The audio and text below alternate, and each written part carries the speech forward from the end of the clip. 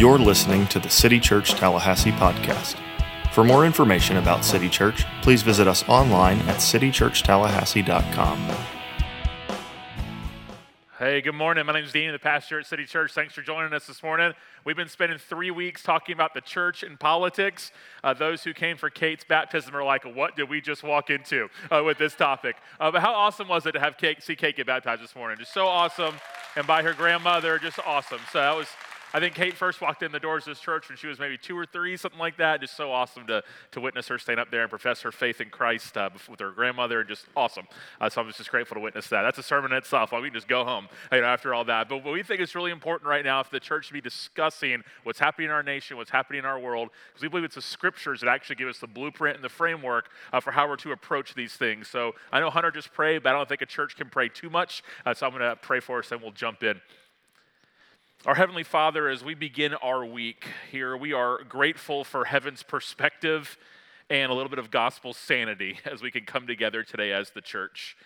Just a couple of days from this presidential election, I know many are weary and on edge and frustrated and annoyed and all different emotions, but we as a church this morning are thankful that not only are you sovereign, but you are our sovereign Father. You know your children and we belong to you. We're in your family. You care for us.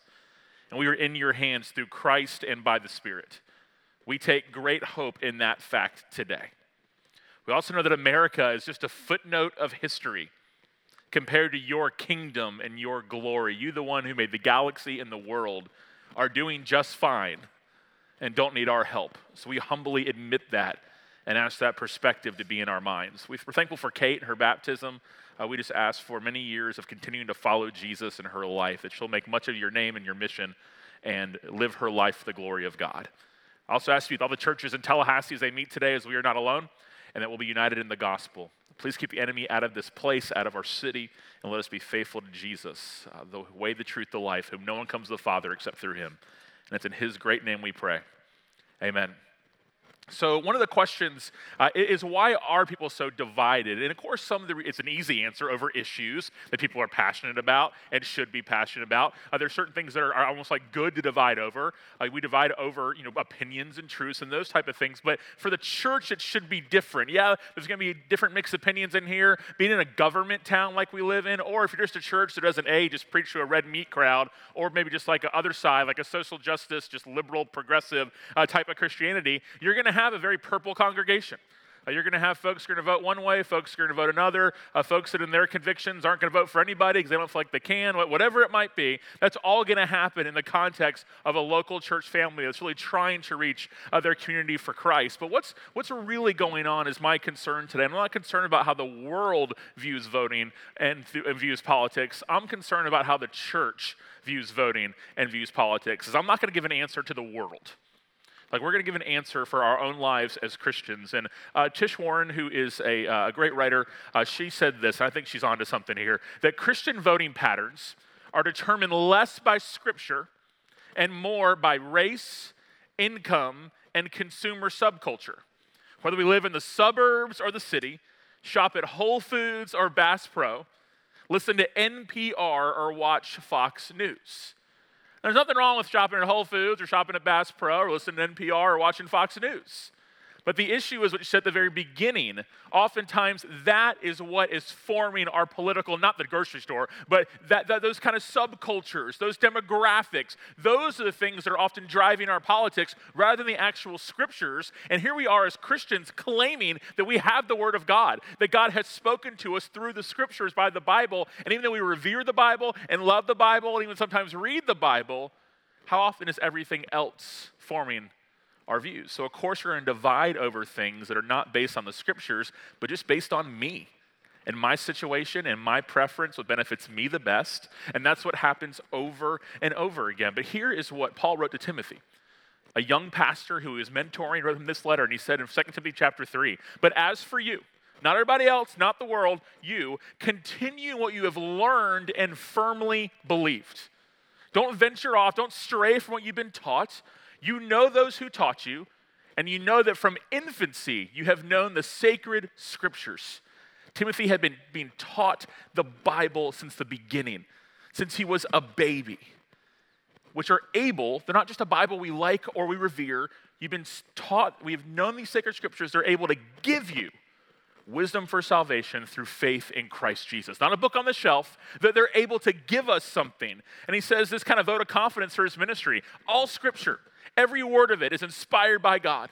And it's profitable, it's useful for teaching, for rebuking, for correcting, and for training in righteousness. We need all these things from the scriptures. For what purpose? So that the man of God may be complete, equipped for every good work. So if we have the word of God, why wouldn't that be what we want to actually shape how we view this world, how we view our country, how we view our politics? But what's really complicated is most Christians I know, myself included, we think the Bible is what shapes our politics. Like I've never met a Christian who would say, I think Fox News shapes my politics more than the Bible. Like I've never met that Christian. I think my favorite social media influencer people I follow, I think I'm going to go more with them than the Bible. Like no one actually thinks that that's them. But functionally, how often is that our reality? And here's why I think oftentimes we can just feel a little bit of angst or feel unfulfilled in this political climate. Maybe you're saying you're ready for it all to be over, not just because you're tired of getting text messages from this random number and all the ads on the screen over and over again. And every time you go on Facebook, it's like, did you vote? Did you vote? It's like, I'm gonna vote, right? I promise. Here's what one writer said. Because no political party can completely capture the fullness of the values an evangelical was taught, her community's embrace of partisan politics creates in her dissonance and delusionment. Like it's always going to feel incomplete. At least it should be for believers. There's always going to be some kind of, okay, I like that platform, I'm with it, I'm concerned about the other platform, but there's just some certain, it should be that way for us. Like it should actually be unfulfilling because it's a man-made system.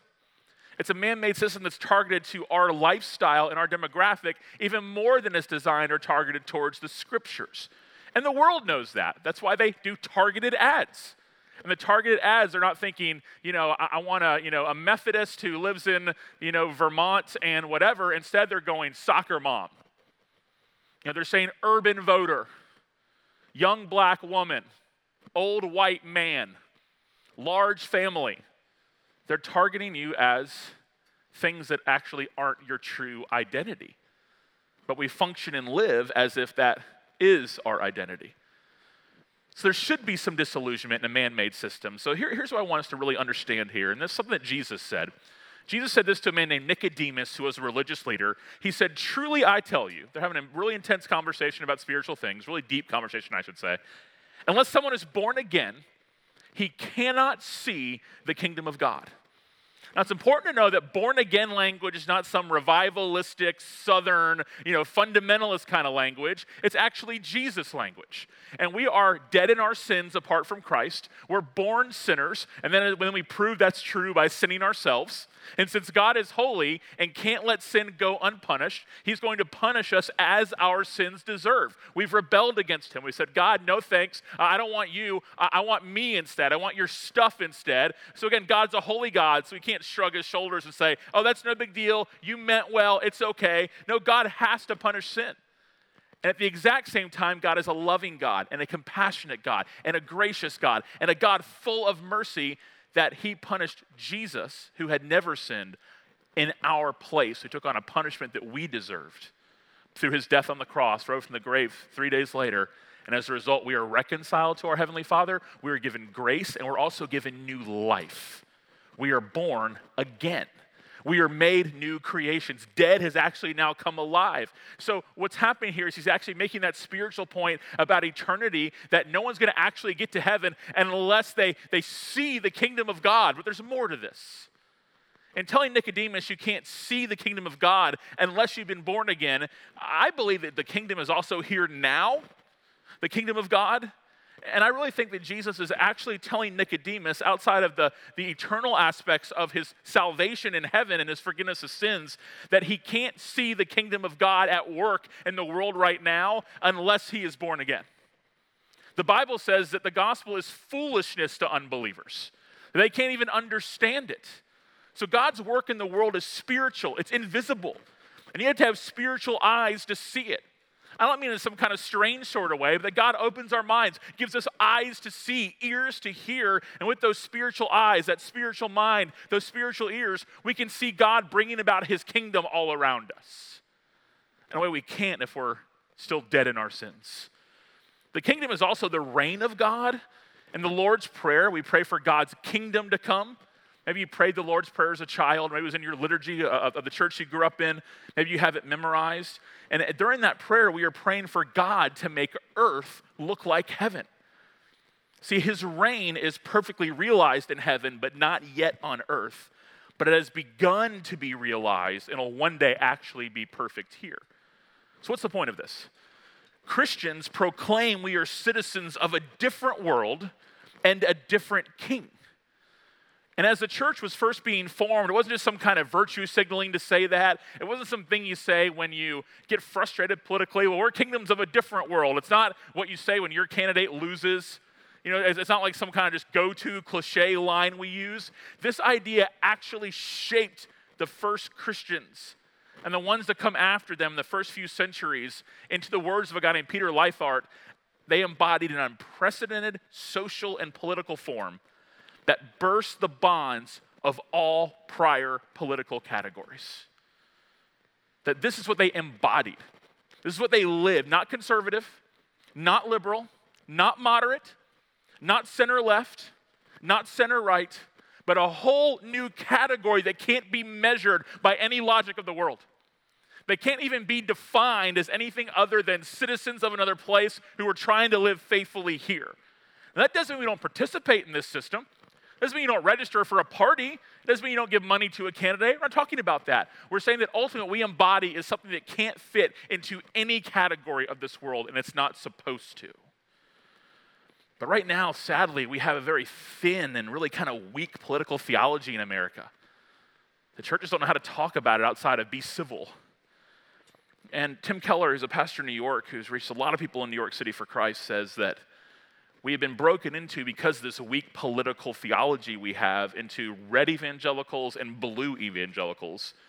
And the result of that is going to be denigrating parts of Scripture that don't fit into our prior partisan commitments. That's what begins to happen. We become inconsistent. We become hypocritical. We become really strong in this area, but what about this? And the world's going, wait, how are you so passionate about this, but you ignore this? And the answer is we don't really do it intentionally. We've just been so formed by the world and how to think about things that we are partisan viewers who happen to be Christians rather than Christians oftentimes who are just trying to faithfully function in the system that we have. Andy Crouch, another author, shortly after the 2016 election, said to be any use to the world in these times, not first century, not third century, though it's true for that, we have to practice the spiritual disciplines that make us different from the world. To be useful in these times, we have to practice our faith in a way where distinct lives that we live are going to point us to a distinct God. Those who are born again don't resemble those who are still dead in their sins and apart from God. The question we have to ask, though, is, that sounds good. What does that look like? Well, I think it begins by embracing our status as political people. That Christians are a very political people under the banner that Jesus Christ is Lord. That's the banner we're under, that Jesus Christ is Lord. And also that we become strongly united in that declaration, which means really tight grip, strongly held issues in our hands on certain things and not dividing over areas where the Bible isn't clear. Hanging on for dear life to certain things the Scriptures are clear concerning, even if it means being divided, but being open-handed about certain things where the Scriptures and God's sovereignty has chosen not to speak. The early Christians, this was said about them to one observer, one historian, very early Christians, about 3rd century. Here's what they said about them. They dwell in Greek cities, meaning they live in the real world, like in culture. They eat and dress like everyone else, so they're just normal, everyday people in terms of how they look. And yet, as in like, well, there's something different about them. Their citizenship confessedly contradicts expectation. Can't figure these people out, these Christians. They marry and have children, but do not discard unwanted infants. They don't see children, infants, unborn children as disposable, as inconvenient. They share meals, but not wives. They're actually marrying and living monogamous lives as married couples. Like, we don't see that too often, he's saying, around these here parts. They obey the laws, like they're laws of the land, they're good citizens, yet they surpass them in their goodness. So it's like they don't even need laws because of how they live and how they treat people. They have a unique political and social position. It doesn't really fit into our system. We can't quite figure it out. And as citizens, yeah, they're here, they live here. They share in all things with others. It's not all about them. It's not about their family, their individuality. Like, it's more than that. And yet, they endure all things as foreigners. So the things that, even though they live here and are citizens here, they're enduring and they're having patience and they're living their lives in the reality that they're actually not from here, and the values of this world are not their values, and the consequences in an earthly sense that comes with that. So I want to take you to Romans 14 to help us think through this. And the Christians at the time were disputing certain matters. Anytime you see people from different backgrounds come to faith with different traditions, different mindsets, different perspectives, it's always going to cause a little bit of difficulty. And here he says, so they're fighting over a couple things.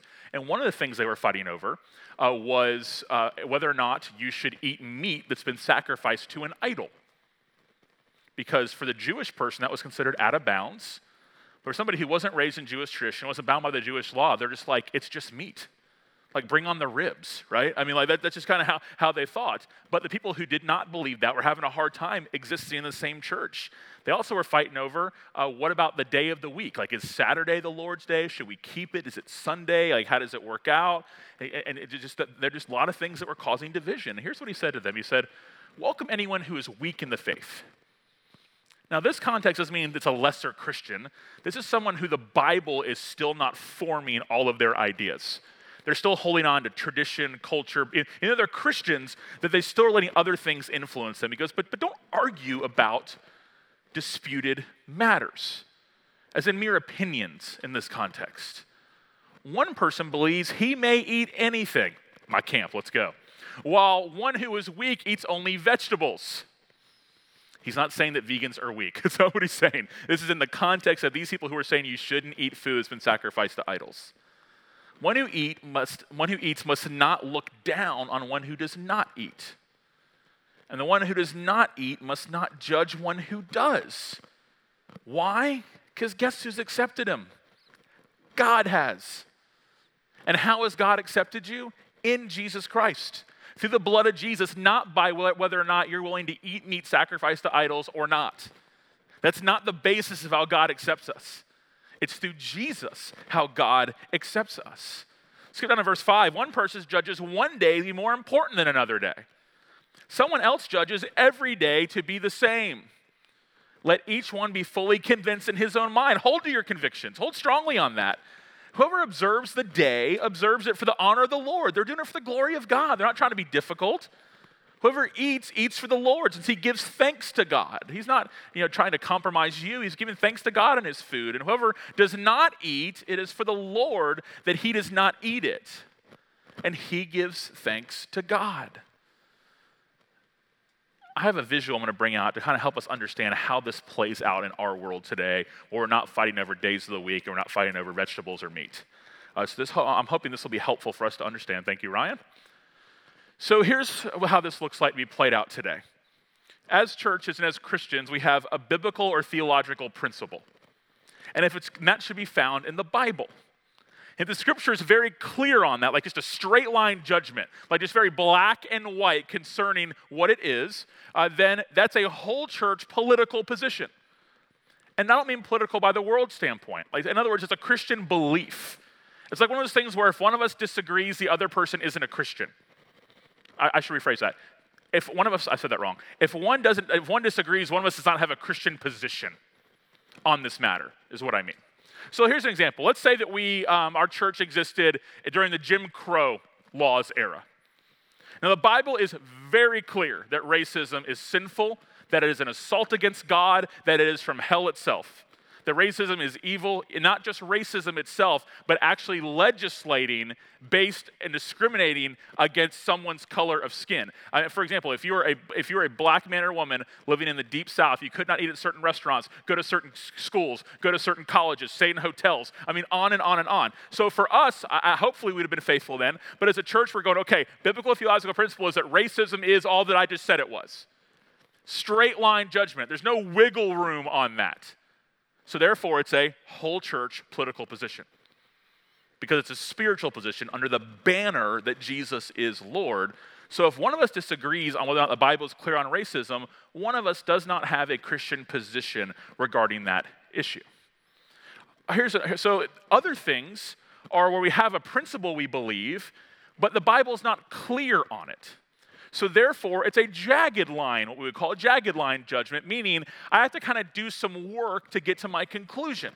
I have to kind of take some biblical principles where it's not direct, but some ideas and just sort of work them together to try to come to my conclusion, yet everyone is not bound by that. It's a Christian freedom political position. So you can go to the same church and disagree on certain matters that aren't straight line issues, and there's freedom of conscience to coexist in that environment where we differ on jagged line things. Like, for example, I get asked this often, especially just every 4 years, I get asked if it's mandatory, if I believe it's mandatory for Christians to vote. Like it's your Christian duty to vote. Like you're being a bad Christian if you don't vote. I get asked that, and I go, well, I don't have a clear-cut Bible verse to tell you that. Like I don't. There's not a Bible verse that says you have to vote. If it did, and you asked me that question, we'd answer it very quickly. It'd be a whole church position. You have to vote or you're not following Jesus. So instead, personally, I believe it's important to vote. So I would look at this biblical theological principle, hopefully realize there's not a straight line judgment, so I have to do a little bit of work to form my opinion if I want to do it biblically. So I might go something like this, well, you asked me if Christians have to vote. Well, I don't have a Bible verse to tell you have to, so I'm not going to say that. But I believe that it's actually really good for a Christian to vote because the Bible says in Matthew chapter 5, we're to be salt and light. And salts are preservers of society. They shine a light in dark places. I think we can do that. I think it happens through us proclaiming Jesus and loving our neighbor. That can also be applied, and there's principles of voting that can do that. Also, I know that I have black brothers and sisters who legitimately died for their right to vote. Back in the civil rights era, who gave their lives. So I want to be grateful for that. And I don't want to take voting lightly. So for me as a brother, a Christian brother and sister, I want to honor that. I know there are people who really went to bat for women to have the right to vote. So obviously voting really matters to a lot of people. Also, we have people in our church who are really involved in the political process, who work in politics. So I don't want them to think that as their pastor, I don't value what they do. I'm not a champion for them giving their lives to such an important matter. So I'm jagging through my own reasons I'm making that I think are biblically informed, salt and light, loving my neighbor, those type of things, but I can't say you have to because the Bible doesn't say you have to. I can give you my opinion, but we're under the authority of the Scriptures, not the pastor's opinion. We're under the authority of the Scriptures, not your opinion, if you claim to be a Christian. And we can do this with any issue that's out there. I mean, think of something like gun control. I'm not passionate about that. I'm not a gun guy, so I just don't have any real strong opinions about that. But people really do. I mean, and get them going on social media, and it's a huge thing. So you might go like, so am I thinking about gun laws biblically, or just as an American citizen? Well, you're thinking about them as an American citizen because the Bible does not tell us how we should view guns. It just doesn't tell us.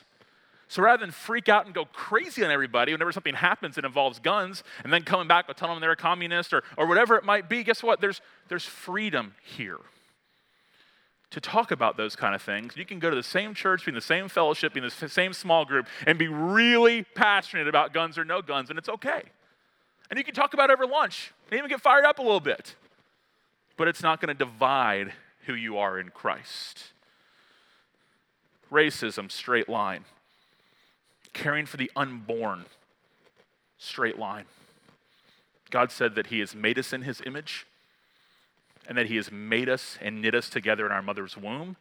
And we're also told in the scriptures that we shall not murder. Straight line. And if that gets you like this, you got to ask the question, what's forming my views on this? Is a child or not? You know, else is a straight line how you treat someone who's been through an abortion. Kindness, forgiveness, compassion, reconciliation. Still call sin a sin, but restoring. I don't have a biblical position on education reform. We should care for the poor and about their flourishing. That's a straight line issue. How that happens, there's a lot of people a lot more intelligent than me that love Jesus that are debating these issues right now. Like we can have room here. Like I don't have anything in the scriptures that give me anything on tax reform. But I just don't. So I'm not going to. I might vote what I think about taxes, but I'm not going to, as a church, I'm not going to divide with another believer or tell them they're not really a Christian or they're a fundamentalist or a Marxist or whatever because we disagree on those type of things. Again, I'm still going to vote the way I want to vote. I'm going to be passionate about it. We can even talk about it at lunch, but it's a jagged issue. It's what day of the week. It's meat or vegetables. I mean, we look at things that are happening in our culture right now. So it's like your military position. I mean, there's a lot of like what America should do for the rest of the world. There's a lot of jagged issues there. When I think of someone who's a male and identifies as a female and therefore wants to use a woman's bathroom, God made them male and female. It's a straight line issue. I mean, it's not mean, it's not harsh, it's just how we treat people is a straight line issue, but there's things like that are straight line that the church can't be confused on. And the jagged line things, we give what I want to call just two words and they rhyme so you can remember it: space and grace. Space and grace. There are going to be people who don't think like you and don't vote like you that aren't disagreeing with you on these things, but disagree with you on these things, and the result should be space and grace. Like, it's okay. Why? Because my ultimate identity is not in jagged issues. They matter, and we should articulate them and study them and come to an informed opinion, but how many people nowadays spend more time researching their candidate for an election than they do researching what the Bible says about something? I also don't have the liberty to say, well, I believe this, but I vote this. And that's called hypocrisy. The church is not meant to find the perfect place on our existing political spectrum. It's not. It exists to offer a different kind of political community altogether. Altogether. And it's going to mess with us. There's going to be issues that makes you go, like I struggle there, and that's for all of us because we're trying to operate in a system and in a world that was not created by God. The world, of course, is created by God. We're talking about our systems we have in place. They were made by fallen humans, by people who need Jesus every day. And the good thing about this is it allows us to be freed from emotional expectations of political identities. So I think one of the biggest things to the church on after Tuesdays, if Christians get on social media after the election and either declare that like this great victory has been won because your candidate won, or you declare that the world is going to end because your candidate lost. And my approach instead is to be clear here and don't show your rear end here. That's the best way I know how to say it, because where's your first identity? Where is our victory? Is it in Trump winning or Biden winning? No, our victory is in Christ. Doesn't mean you can't be excited. Doesn't mean you can't be in your group text and do a little emoji of like a fist pump or something like that. But that's not where our ultimate excitement comes from. Like, what is it that stirs our affections the most? I don't want to be known first by what I think politically.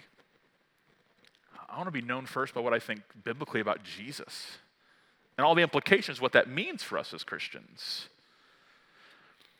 So what happens when this becomes our first identity over here, or even bigger than that, almost just like this big political just sort of chart of this, it's that we begin to justify all sorts of things we never thought we'd affirm, and we that we never imagine we deny, where pragmatic political gains and wins triumph over anything else that should be important to the Christian.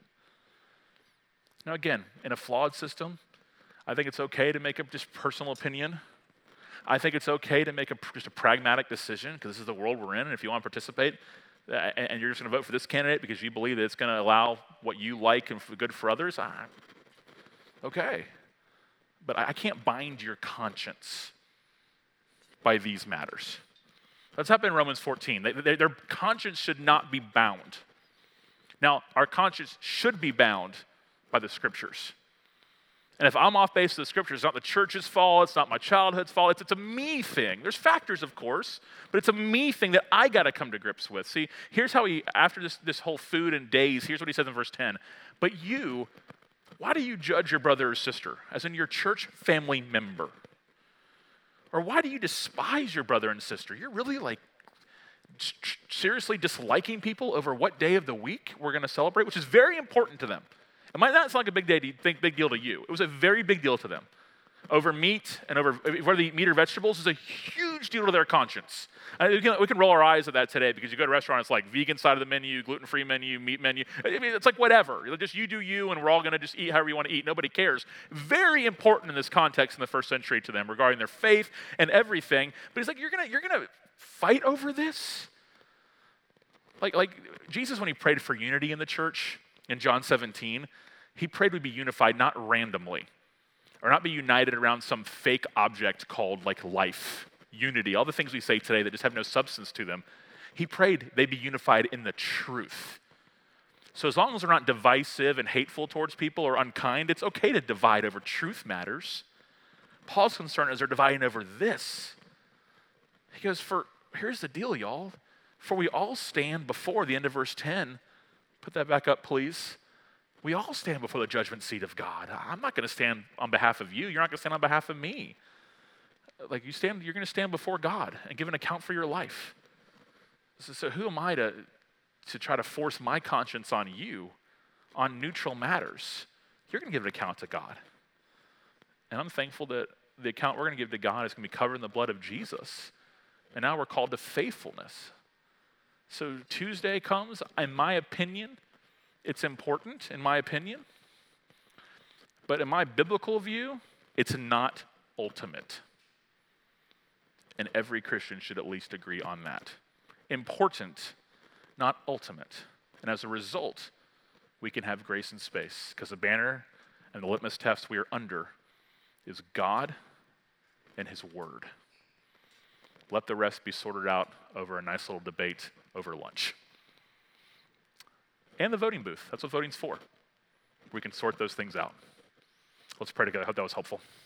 Father, we are grateful for your word.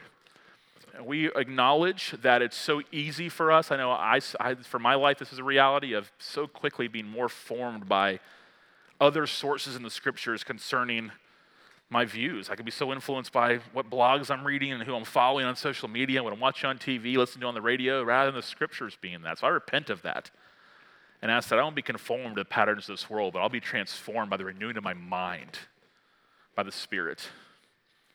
Lord, let us be people who care about things you care about. Let us define things the way you define things. Let us love our neighbor. Let us love the immigrant, the refugee, the unborn child, the woman in a crisis.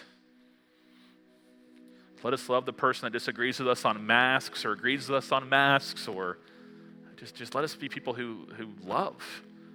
And also we confess that oftentimes our idea of love is this generic worldly definition rather than a love that's defined by Christ, who so loved the world that he died for his people.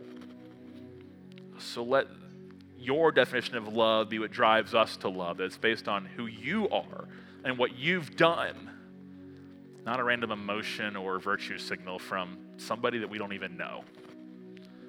So we acknowledge, at least I do personally, and I hope I pray on behalf of the church, that America is not ultimate, that our views are not ultimate concerning this country, that you are ultimate and your reign is ultimate. And that the gospel was first delivered to people in a place a long way from here, where America wasn't even an idea at the time in the first century. So Lord, we ask that we'll be humbly in line as recipients of the good news, not thinking that we have any kind of superiority concerning it. We're not exceptional, you are. So help us to vote and participate as people who are citizens of another place, and show us what it looks like to faithfully participate here.